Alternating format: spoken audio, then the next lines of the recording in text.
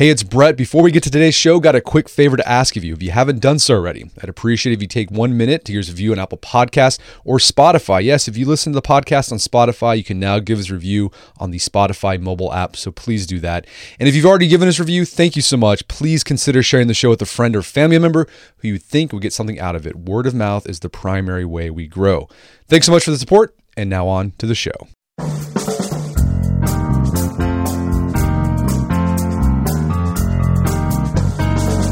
Brett McKay here, and welcome to another edition of the Art of Manliness podcast. How long does it take to make friends? For someone you meet who's a potential friend to turn into an actual friend.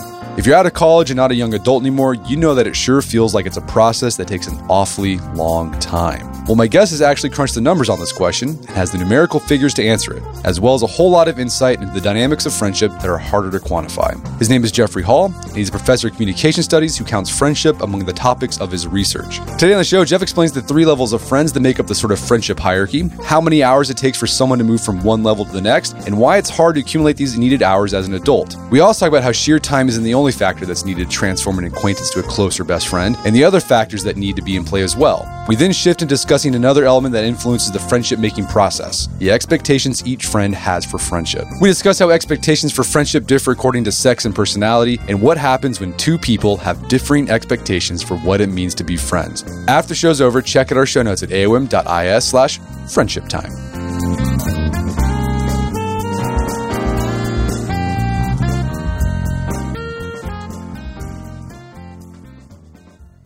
Jeffrey Hall, welcome to the show.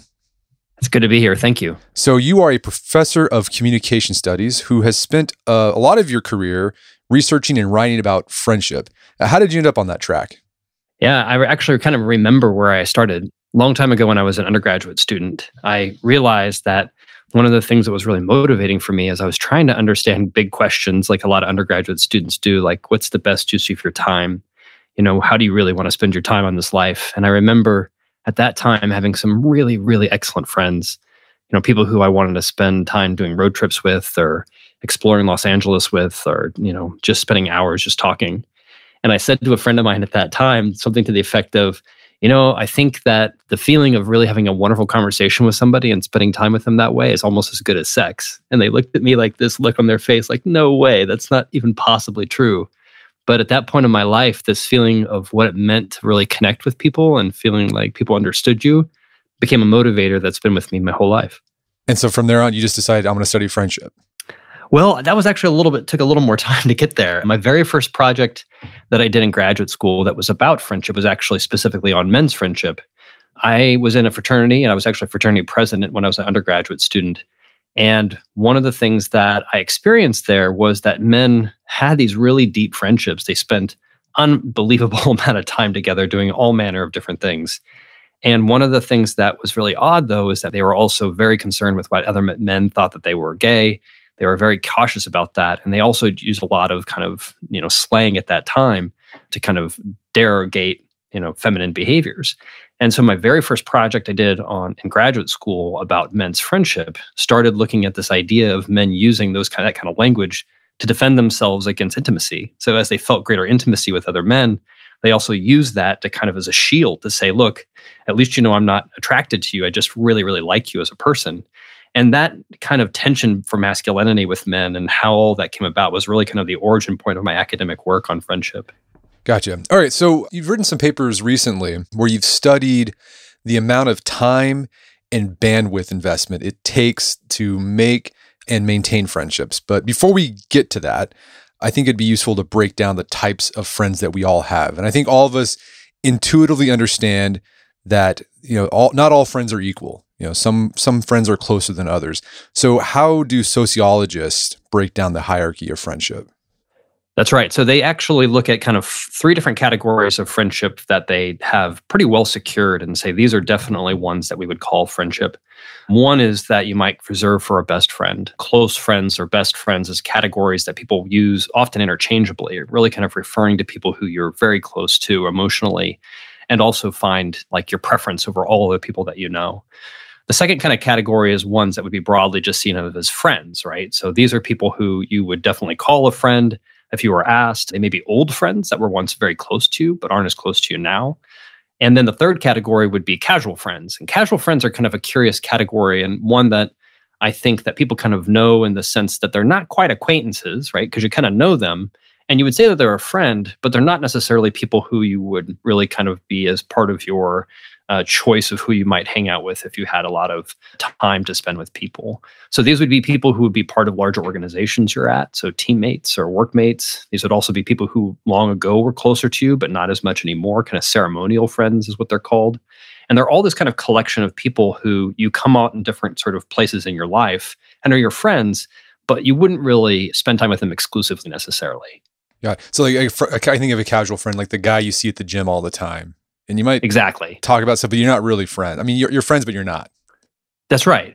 And I would say one thing that kind of differentiates the guy you talk to at the gym and all the other people at the gym is all the other people at the gym you wouldn't even call a friend and you wouldn't even bother talking to them. Similar with people at work, right? There are people who are my work friends, and then there are people who I work with, and they're not necessarily the same group of people. Gotcha. Okay, so in the depth of friendship, whether it's a casual friend, a friend, close friend, it depends on the time you spend with that person. We'll talk about that here in a bit, but sheer time isn't the only factor. I mean, if it was, then like you said, like all your coworkers who you see pretty much, you probably spend more time with your coworkers than your family. They would be friends. But like you just said, some of them are friends, but most of them aren't. So like is there a certain type of interaction that needs to happen between people so that, you move from acquaintance to casual friend and then casual friend to friend? It's very interesting is that people tend to judge others really fast. Before I did research on friendships, kind of at the same time I was doing research on what's called person perception. And it's the ability that people have to judge a person's personality or make estimations about characteristics about them with just a small bit of information, just a single conversation. And recent research that I was really impressed by argued that this kind of ability of person perception also guides our friendship choice in a way that we almost immediately have a sense of whether or not this person has potential.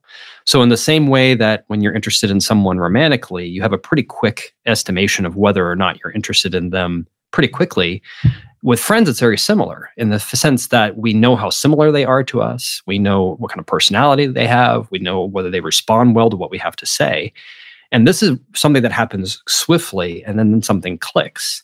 The click that happens is not only, the funny thing is the click is actually even something people have used to describe the process academically, but it's basically a process of two people mutually recognizing liking, right? Two people at the same time or roughly the same time realize, I like this person, and the other person likes them in return.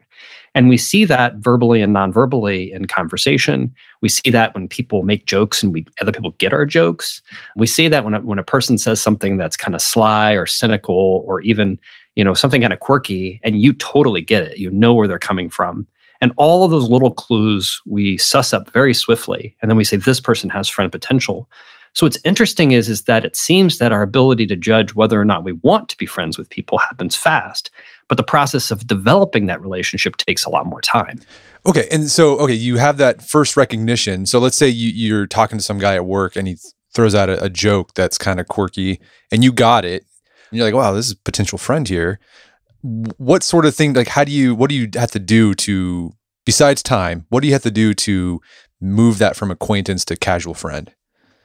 So a lot of people, what they do is they change kind of their routines at work. So if you were somebody at work, you might stop by their office more often. You might, see if they want to have lunch together during work hours. You see whether or not they're going to the same kind of training or otherwise. You sit by them during a meeting. What's interesting is we do a lot of behaviors that similar to what you might do like in middle school to show these are the kind of people who I want to spend time with. So that kind of workplace is the first kind of place in which the people develop that friendship. It usually doesn't happen that people meet at work and then immediately say, hey, do you want to come to my house, or do you want to have a drink after work, or do you want to join my softball team? That's a little unusual. And part of it is that we are not normatively accustomed to the idea that friendships should be something that develop through a process of invitation. Although I would argue that invitation act is critical in moving a friendship forward. Another project I did at the University of Kansas with a graduate student focused on this idea of turning points. And we need this moment in our friendship to signal that you're open to having kind of a deeper relationship with another person. So although immediately after clicking with somebody, you start kind of redirecting your behavior to spend more time with them at work, at some point, if you want that friendship to develop into something more significant, you have to actually take some risks. And those risks require spending time outside of work. Right. So inviting them to go get drinks, go to a ball game or something like that, whatever. Yeah, exactly. So I've made friends through people who were part of a softball team when I first got to the University of Kansas. I've made friends with people who, we had a similar interest in things that were going on around town or wanted to go to a basketball game together. And so there are a lot of possibilities of what you might invite people to, but there's a lot of social awkwardness that comes along with that invitation as well, which is, I think, why people are so reticent to try. Well, let's say you've made that move. There's that turning point. You've turned an acquaintance to a casual friend. You spend time and you get closer. Like, what has to happen? What sort of interaction has to happen to move from, say, friend to best friend or good friend? Yeah. So what's interesting here is my study that I did on friendship hours basically took 3 processes into account. One of them is just time and time alone. So this study got really popular because that it provides some sort of estimates that people can think about in terms of what it requires to get there. And I think that those estimates are important because what they seem to suggest is if you have less than that amount of time, then you probably haven't spent enough time with that person to call them this type of relationship. So it's kind of more of the idea of this is kind of the range of where things start to change. The second thing we looked at is how do you spend your time together? And what my study found was the more time you spend hanging out with somebody, the greater chance that's going to develop into a more intimate friendship. But the more time you spend just at work or school, it decreases the likelihood of that developing into a more intimate friendship. And the third is how you talk to someone. So there's a long, long history of doing research on relationship development focused on something that's called self-disclosure.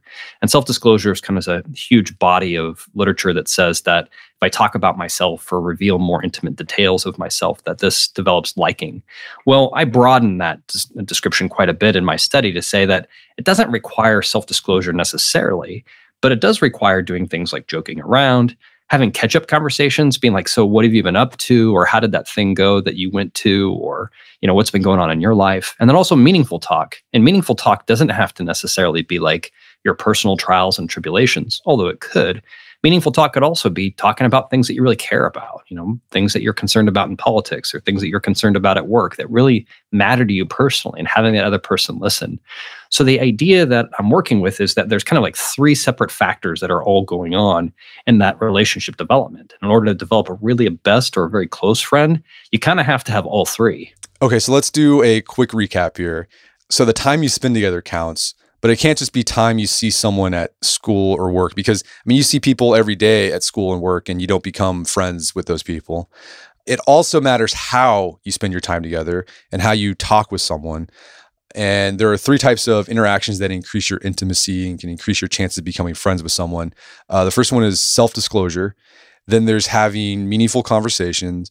And then there's just catching up on the everyday stuff as well, like what's going on with work, kids, etc. And if you want to move from friend to best friend or close friend, you want to have all 3 of those conversations. Okay, so even though time isn't the only factor, I want to focus on that a little bit because you've done some research as to how long it takes to move up the friendship hierarchy. So let's talk about that for a bit. Let's say you meet some guy, you hit it off, you have a lot in common, you get along great. How long is it going to take to move from acquaintance to casual friend? Yeah. So according to my study, that range happens somewhere between 40 and 60 hours of time together. So the study that I did actually had 2 parts to it. One was focused on adults that had geographically relocated, and they typically relocated for work or for family. And then the other one was on college freshmen. I caught them 3 weeks right after they had arrived at the University of Kansas and looked at who they had been spending time with in those 3 weeks before the start of the semester. And in combination, the kind of that first estimate of casual friend from acquaintance came from the idea that probably for adults, according to my study, it took longer for adults to develop friends. But what's tricky about that is because it was a retroactive study, it could be that they had already developed a casual friendship and were just spending more and more time afterwards. Because the one done on students was done prospectively, meaning we caught them so early on, we were actually able to see changes of different time windows. So that estimate is really that 40 to 60 hours is meant to accommodate the idea that it depends kind of on whether or not more and more hours are accumulating with this person. And you can imagine how that would do that in a school setting or in a work setting. The next kind of level of change happens between 80 and 100 hours of time. And between 80 and 100 hours of time, you kind of go from the casual friend to the friend category. And this happens really sort of in a development of greater amount of time, spending time away from the place that you met, spending time hanging out, spending time playing, whether you play video games or watching TV or going to events together. So it kind of diversifies the kind of ways in which you're experiencing the other person. And the third level is over 200 hours it takes to make a close or a best friend. And I actually think that might be a conservative estimate, meaning I think it might actually take longer than that. And part of the reason that it takes so long to develop that level of intimacy with another person is you have to get to the point where your guard is dropped. You have to get to the point where you're feeling comfortable being yourself around this other person. And I think for a lot of people, they don't get to that level of comfort with another person to allow for a best friendship to develop. Okay, so it takes about 200 hours or more to make a close or best friend.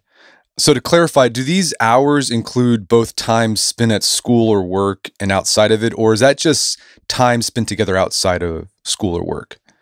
No, both. So that estimate came from time spent in both places. Okay. And is there a certain time frame that you need to accumulate these hours within? So I mean, like in high school or college, you're seeing your friends every day, all day, and then you might be spending every weekend together. So you might accumulate those 200 hours within a matter of months. And that's why when you're young, it feels like you can meet someone one day and then like in a few months later, you guys are best friends. But when you're an adult and you got a job and you got a family, you might see a friend just like a few hours every month. So it could take possibly several years to accumulate 200 hours. So do you need to accumulate all those hours within a certain window of time, or can it be spread out over several years? Yeah, I think they absolutely can. And one thing you're pointing out that I think is very important is that when you have the luxury of time and you're open to developing relationships, such as when you're in school or a young adult, studies actually suggest that people build really strong friendships usually within the next, about 3 or 4 months.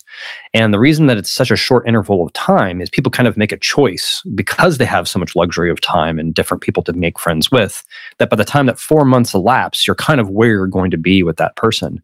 I think that you're right, that for adults, there is some evidence to think that this is not only a more gradual process, but remember, when we're talking about 200 hours, we're talking about someone who becomes your best friend. And I think that that standard is actually quite high. To develop a brand new best friend is quite a hefty endeavor. It's not something that you can do simply, or it's not something you can do through the process of just really liking someone or spending a little bit of time together.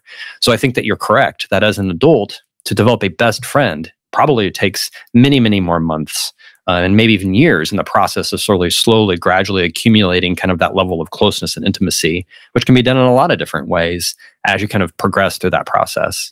Okay, so the lesson there is that adults need to be patient with making friends. If you're expecting to make like a new best friend or a good friend in a matter of months, like you did in high school or college, you're probably going to be disappointed.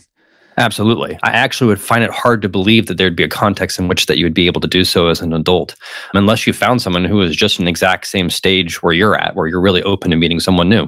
Yeah, that's another interesting hard thing about adult friendships is that you're in different stages with different people. So you might be newly married, no kids, so you have a lot of time, and then you meet some guy who's married and has 3 kids and is coaching football or whatever. You guys you might have a lot in common, but it might not turn into a friendship because you're out of sync. That's exactly right. Being ready to actually invest time in friendship is, I think, that's something that people imagine that's only on them. And sometimes they find it really frustrating because they can't make the other person be available in the way they might like. But it's probably more common than not that 2 people are on different pages. And that's why I think also circumstantially, when you are a young adult, it's so much easier, is that many, many people are open to the process of developing friendships and having a longer time to spend together with their friends. Okay, so one of the obstacles to making friends as an adult is that not everyone's at the same stage in life, or some people just aren't open to friendship at the same time. Besides that, are there any other obstacles to making friends as an adult and accumulating those hours and hours it requires to make a friend? There are, I think, 3 kind of key parts to this. One is that we really value work. In the United States, we work more than any industrialized country in the world. We work longer hours. And what's weird is that in other countries, as people get more education or they have more access to resources, they actually work less. But in the United States, if you make more money, you just keep working harder. And a lot of that is due to kind of a broader kind of cultural value that we put on that. The second, I think, factor, which I think is really difficult, is geographic kind of mobility. We move from place to place to place. So we actually lose out on all of that basis of friendship that we've built with another person. We pick up and go to another place. Now, you don't lose all of your friends when you move, but study after study has confirmed that moving is a huge threat to being able to maintain friendship over time. And I think the third probably has less to do with just the United States. But if you ask both men and women, people throughout the world, having kids and getting married are huge killers to friendship. And both of them is because that there are a huge amount of emotional time and also physical time with people. Like basically, all of that time is being invested in your most important relationships. And so you don't make time with friends. What's interesting is in the past, there's good reason to believe that due partly to gender segregation, where men and women had different activities, due in part to also kind of a more open culture in the sense that people were more likely to do things like join bowling leagues and be part of the Elks Club and all that kind of thing. They spent a lot more time out of their house with people who were not their family. And so there was more of an understanding that if you left your home during the week to go do things, it wasn't an insult to the people in your home. It was just kind of how you were in the society that you lived in. But I find that in our culture, those forces of work, the forces of geographic mobility, and the forces that have really said people, and men particularly, should be spending more time with their kids and with their loved ones at home, means that that time that they would spend outside of their home developing friendships has really been very much curtailed and in some ways minimized as a value. So it sounds like if you want to make friends, you have to make it a priority. Like you have to put it on your schedule or it's not going to happen. Bingo. Yeah, I feel strongly about that. I'll just tell anyone out there who's interested, I actually have it on my list of things to do sometimes, and I'm not even kidding. Like if I want to keep in touch with my friends, I put it on my, make it as an appointment. I have a standing conversation with my best man from my wedding who lives in Los Angeles and I live in Kansas. And we talk once a month. And sometimes we only get to talk for 15 minutes. Sometimes we talk for longer, but we make it a priority. And so it's odd is that even someone like myself, who you'd think, I've cared about friendship a long time, I study it, it would just come naturally. You really have to make it a priority in life. Otherwise, it won't happen. No, I think that's a good point. I think a lot of people don't do that because they think, well, it's friendship. You're not supposed to make it like this sort of, it's not a to-do, but you kind of have to make it that way or it's not going to happen. I think so. And what's funny about things about the to-do concept is that a lot of people actually think that the process of having to organize something makes it less pleasurable. But in a lot of research suggests also that when you have something to look forward to, it's actually really nice. Like being able to anticipate the lunch that you're going to have with a friend, or being able to anticipate hanging out with the guys, or anticipate that phone call with a friend from long ago, also has its own rewards. And so people have this kind of interesting characteristic where they call it negative forecasting bias, where they imagine something is in the future they don't want to put on their calendar because oh God, making friendship into a chore, that's like the worst thing ever. But oddly, by rendering it into something to look forward to and it's something that you can actually plan for, it actually makes the experience of having it that much more fun. We're going to take a quick break for a word from our sponsors. And now back to the show. All right, so we've talked about how much time you have to spend with someone so they become a friend. Do we have any research on how long it takes for a friend to descend down the hierarchy of friendship? All right, so for example, if you don't invest regularly in your best friendship, how long does it take for that best friend to become a casual friend and just sort of an acquaintance? What's very funny about that is that there are kind of two schools of thought about this. There is pretty consistent information and evidence that says that people in the casual friend realm are turning in and out of that all of the time. Different stages of your life, from middle school to high school to college to young adulthood to the time with your family, places in your, you change to go to different places in the country or the world to live, that these people who are your casual friends there will go away. And some of them will maintain through things like, social media or Facebook or otherwise. But many of them are just people who will disappear. And interestingly, there's good evidence to say that the loss of those people isn't necessarily a bad thing. People don't feel particularly sad about having lost their casual friends. But what I would say is that having that kind of group of casual friends to reconnect with is a useful thing to have if you move back to the place where you met them. So if I move back to Los Angeles, for example, I would have a whole set of casual friends I've kept in touch with a little bit that I might reenact a friendship with if I live there. However, when it comes to best friendship, that's where the school of thought kind of differs. What's interesting is there are these several studies, one that was done in the early 90s that I really like. It was called Just Friends. And this researcher, a sociologist, interviewed men and women about their best friendships. And then they would interview the best friend about the friendship as well. And what they found was that there were people who basically said, this person is my best friend. The researcher would reach out to the best friend, and the best friend would be like, I'm their best friend? I had no idea. That's fantastic. Like, I haven't seen them in years. So you can keep this best friend in your life, in your emotional kind of sense of who I am, and even in a relational sense, even if you don't communicate with them very often. And I think what's interesting about that to me is that we do have the value of feeling like we're connected with someone. But if we don't enact that, then we don't all get the benefits of it. So what I'm getting at is that there seems to be two different processes going on. And my own research looks a lot at this. One is the relational process. Are there people in my life? And the second is the communication process, which is how often do I talk to them? And both contribute to your well-being. So if you want to have the best possible best friendship experience, you actually have to do both the communication part and the having part. And so, yeah, this means you could still maintain a best friendship even if that person moves. You just have like you make it a priority to talk to your best man at your wedding at least once a week. Once a month. Yeah, Craig and I talk once a month, and I love it. Like it's. I look forward to that conversation. We just dive right in, and even if we only got 20 minutes, he'll be like, "Okay, I got 20 minutes." I'm like, "Okay, let's work. Let's take it." And you got to make it a priority. Absolutely. And I think it's interesting too, if you ask a lot of people like, oh, who's your best friend? They'll often mention like someone from high school or from college, even though they haven't seen them in, decades. And I've noticed that like, oh, who's your best friend? Like I'll include in that list my best friend from high school. And we haven't talked in a while, but if we got together, I feel like we would pick up right where we left off. Yeah, that's a definitional characteristic of a best friend, right? The thing that makes best friends or close friends is that they are people who we can stop having the relationship with. And then when we see them again, we still get to have that sense of closeness and that sense of camaraderie. I too had an experience like that where a close friend of mine from college I saw in New York a couple of years ago because I was going out there for work. And we just spent, a long afternoon and evening together and had just a fantastic time of catching back up again.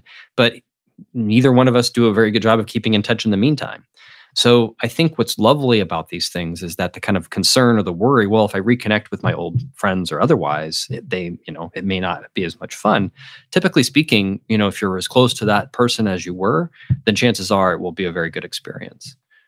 Another component that influences making and maintaining friendships that you've researched are the expectation each person in the friendship has for the friendship. So what are the factors that you found that shape a person's expectations for friendship? Yeah, when I did that expectations project, and that was where my interest began to go away from just looking at men's friendships and look at kind of differences between men and women's friendships. People have a set of expectations for what it means to be a friend. Like, what does it require minimally for someone to become a friend or to be a friend?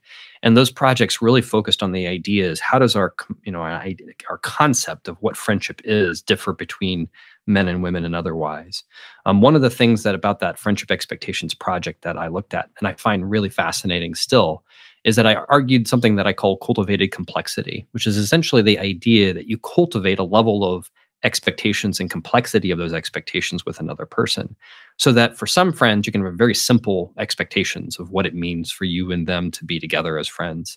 For other people, the friendship list of things you expect from them may be very, very big.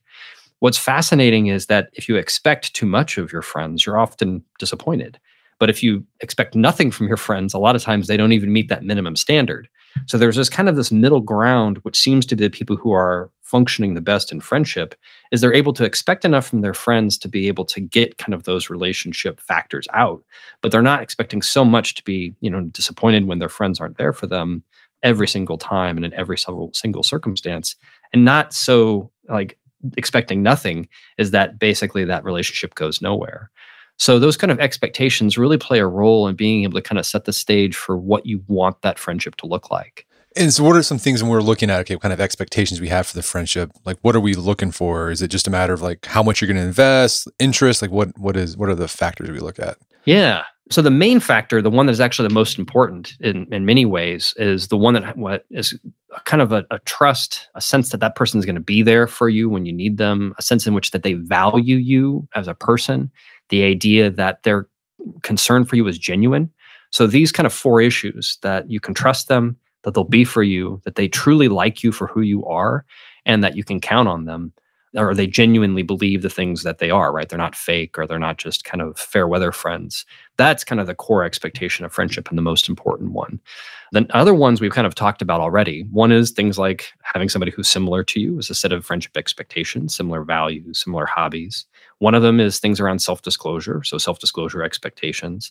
One of them is about having fun with another person, spending time together, the expectation that they're going to include you in things and invite you to do things.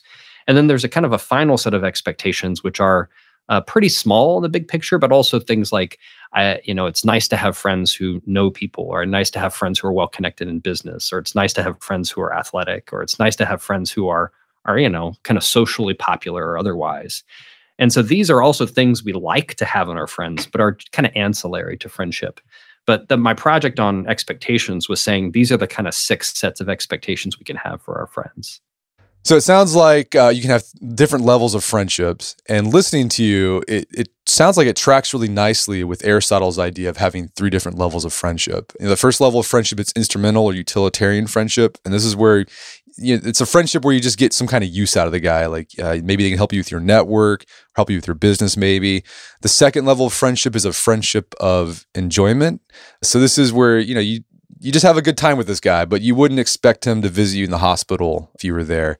And then the third level of friendship is a friendship of virtue. And this is where you help each other become better people, and where you're just friends for the sake of friendship. And so as a consequence, you'd expect more from this type of friendship. You got it. So how do we develop these expectations we have towards friendships?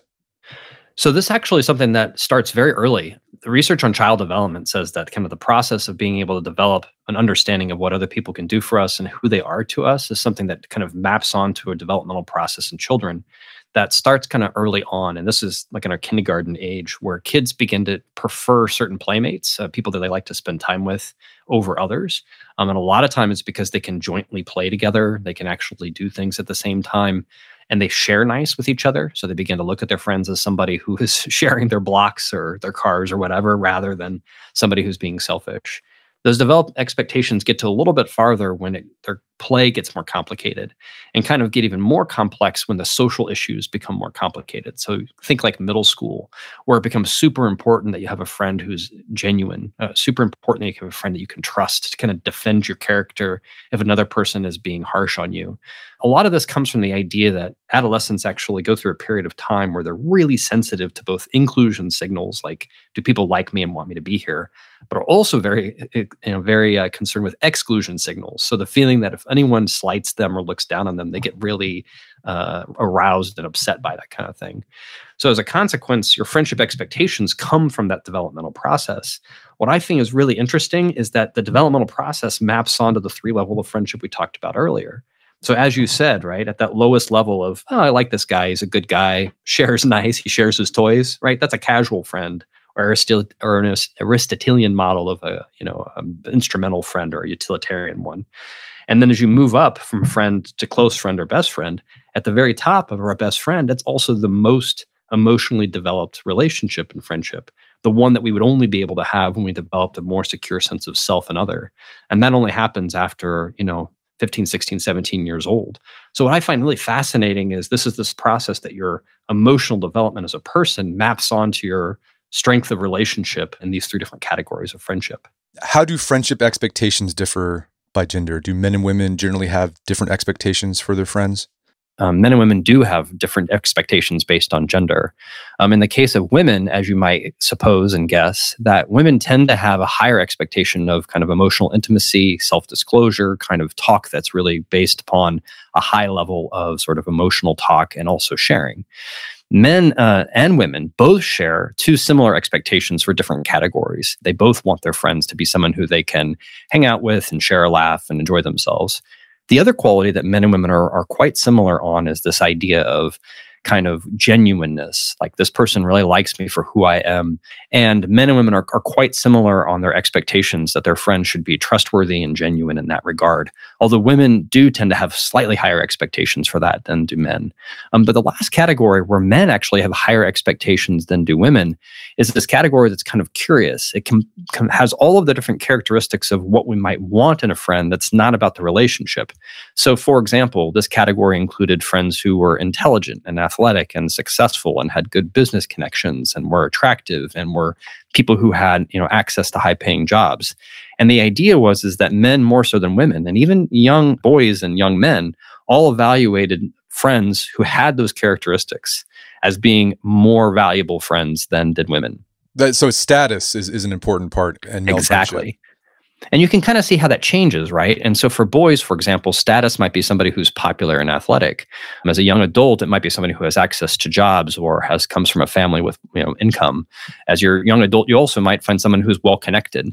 So the idea of these status indicators actually are motivations for men to maintain same-sex friendships in a way that they're not for women. Does personality play a role in our expectations? Absolutely. So probably the one that makes the biggest difference of all personality characteristics has to do with this issue of attachment, right? So people who have very secure attachment have an easier time being able to evaluate others as being a safe place to develop closeness with. They get less anxious if there are these signals of exclusion or otherwise. However, the one that people talk about the most, and I get this question the most often is, well, what about introversion and extroversion? What I find fascinating is that there is good reason to think that introverts and extroverts are different on two key phenomena. One is extroverts are comfortable talking to a whole heck of a lot more people and count a lot more people as friends than introverts do. But the other one is that introverts also tend to find friends and really dedicate themselves. So they have fewer friends, but really work on developing friends. But introversion and extroversion both value friends in a very similar way. They just define what it means to be a friend a little bit differently. So if you have like an extrovert and introvert being friends, like the extrovert might have like, hey, my expectation for you is that, you're just around whenever. If you can't make it, no big deal. The introvert would be like, hey, where were you? You were supposed to be here.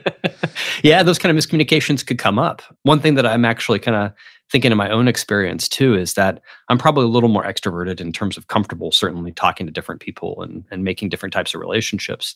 And one of my friends that from college that is much more introverted, one of the things about having a relationship with her is that she's really like, these are my people. So what's neat is that when we're, able to hang out, which doesn't happen nearly as often as it did when we were in college, we were actually going to more depth of conversation, all the things that a more introverted friendship looks like. So I was able to enact those in my relationship with her. And I went in a way I wasn't really necessarily able to do with a lot of my more casual friendships. So I think it's important to keep in mind here is that, yeah, there can be conflict between different kind of personality styles or attachment styles when it comes to friendship. But part of the beauty of friendship is you can have friends for different reasons, right? You can have a friend that you talk to about really important stuff, but you can also have friends that you're always having a great time because everyone's laughing about everything.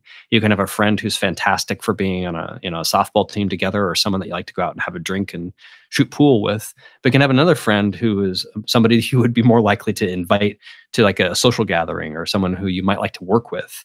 So what's neat about friendships is that because they're not exclusive, we can find different parts of ourselves being developed through these relationships we cultivate with others. But what happens when there's two friends? Their expectations of the friendship differ. What typically happens?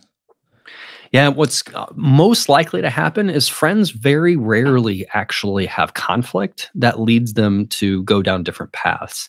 And you might be able to guess what are the types of conflict that really break friends up. And this is things like, you cheated on me with, my partner. You really let me down, right? I expected you to be there and you totally blew it. Or you were just downright mean, right? What's weird is that friendships can even recover if people fight or scream at each other or come to blows even. And some research actually suggests that, that can actually even be bonding because you care enough about that other person to argue with them. So what's weird is when people have different expectations, they're much more likely to just sort of back off. They spend less time with the person. They don't say anything. They ignore their texts. They don't respond. They prioritize other people. And all of these ways of disentangling oneself from that friendship usually happens as a matter of course rather than a matter of intent. So people aren't going, I need to break up with this person. Instead, they're like, meh, I'm just not feeling it. Or, you know what? They're always expecting me to do this and I don't really want to. Or they're just not meeting the other person's expectations for the frequency of communication or type of communication. So the other person stops inviting them. And I think that that's one of the things about that kind of tension that plays out is we are, generally speaking, not going to talk to our friends about the process of relationship disengagement in the way that we would in a romantic partnership, where there's a clear expectation that if things are falling apart, you try to talk it through.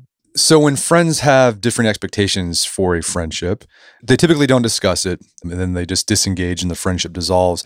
But even if it's not common to talk about the relationship, the friendship, is it possible to have a successful or fruitful discussion about different expectations for the friendship? Yeah, that is a very, very hard thing to do. I think that friends are actually poorly equipped to figure out even how to broach the topic. Usually what happens is if there is some sort of disconnect, the disconnect happens more because of a sense of reciprocity, right? I'm providing a lot more to you than you're providing to me. I'm having to be the one who reaches out more. I'm having to be the one who carries the work and scheduling time together. And I think those kind of things on a more sort of fundamental level can be managed quite well, right? In the sense that you can actually kind of say, if you're the person on the receiving end of those invitations, but are not great at initiating, be thankful and grateful for what the person offers and make sure the other person knows, I really appreciate you keeping in touch, even though I'm not great at it. Or even be self-deprecating about it. I'm terrible at this, but you're so great and I really appreciate it. So I think there are ways to kind of smooth those edges over. But research on kind of fundamental disagreements of expectations, around trust, violations of trust or violations of intimacy or violations of the sense that the other person just isn't there for you, those are very hard to repair. And generally speaking, we do not have a good kind of cultural dialogue or any kind of sense of how to approach when someone actually does something that's pretty off. All right, so people are going to have a hard time discussing deeper expectations in friendship or for friendships, but it is possible to communicate about the more concrete ways there may be some missed signals going on. Like for example, I know my experience is that most people are either initiators, inviters by nature, and some people aren't. And I think it's just a personality thing. So the people who are natural initiators, they often just need some reassurance from their friend, saying, hey, you know what? Just because I don't reach out as much doesn't mean I don't like you. I'm just not very good at it. It's not my inclination. I think that we can misinterpret a lack of equity in friendship as a lack of desire to be in the relationship. And I have had that happen personally so many times where, just recently, I'm back in touch with a friend of mine from undergraduate, at least back in more routine touch with a friend of mine. And I had thought all the times that he didn't return my text or otherwise was just that, he had other priorities. And now that we're kind of back in touch again, he says, I really appreciate all that time that you spent trying to get me to respond. I just did not have my shit together. I did not have my life organized in a way where I could respond. And I'm sorry. I wasn't a good friend, but I'm really glad we're back in touch now. And that is so deeply reassuring to me because I did have some anxieties. Like, why isn't he returning my stuff? I don't get it. Yeah. Some people just are bad texters. They don't do that, but they probably appreciate it. I think so. Yeah. So what do you think the big takeaways about friendship and adulthood that you think people should take away from, or that they can get from your research? Absolutely. I would say the number one is do not be a flake. Do not be a flake. If people invite you to do stuff, show up. If you say, hey, we should hang out together, hang out. Follow through is key. And follow through doesn't have to mean tomorrow. It doesn't have to even mean next week. It means that you make it something that if someone makes a promise or invitation to you to do things, you help make it happen. And one of the things that I think that in our contemporary culture, you hear a lot is that men and women for that matter, will say, they met somebody really interesting. They like to be friends. Hey, we should hang out and do that thing together sometime. And then nothing happens. That is to me the biggest key indicator of something that has potential. If another person says, I want to spend time with you, take them up on it and spend time with them. The second big takeaway that I would say is something we've already talked about is be intentional. Be intentional about, spending time with your friends, keeping in touch with your friends.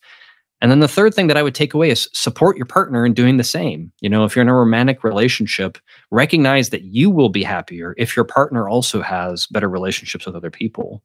And that goes both ways for both men and women in a heterosexual relationship. And so I think that the takeaways here is that in order to enjoy the great parts about being friends with people, you actually have to enact it. And so I want to encourage people as much as I possibly can to take those steps to do so. Well, Jeff, this has been a great conversation. Where can people go to learn more about your work? Yeah, so at the University of Kansas, we have the Relationships and Technology Lab. I invite everybody to check it out and learn a little more about my work. I do stuff that has to do with, social media and how that affects our lives. We do work on friendship, and we do work on, kind of all of those issues of this intersection between relationships and technology. And friendship is one part of that. So I welcome everybody to kind of learn more about it. Well, Jeff Hall, thanks for your time. It's been a pleasure. It has been my pleasure. Thank you. My guest today was Jeffrey Hall. He's a professor of communication studies who specializes in friendship. Make sure to check out our show notes at aom.is/friendship time, where you find links to resources where you delve deeper into this topic.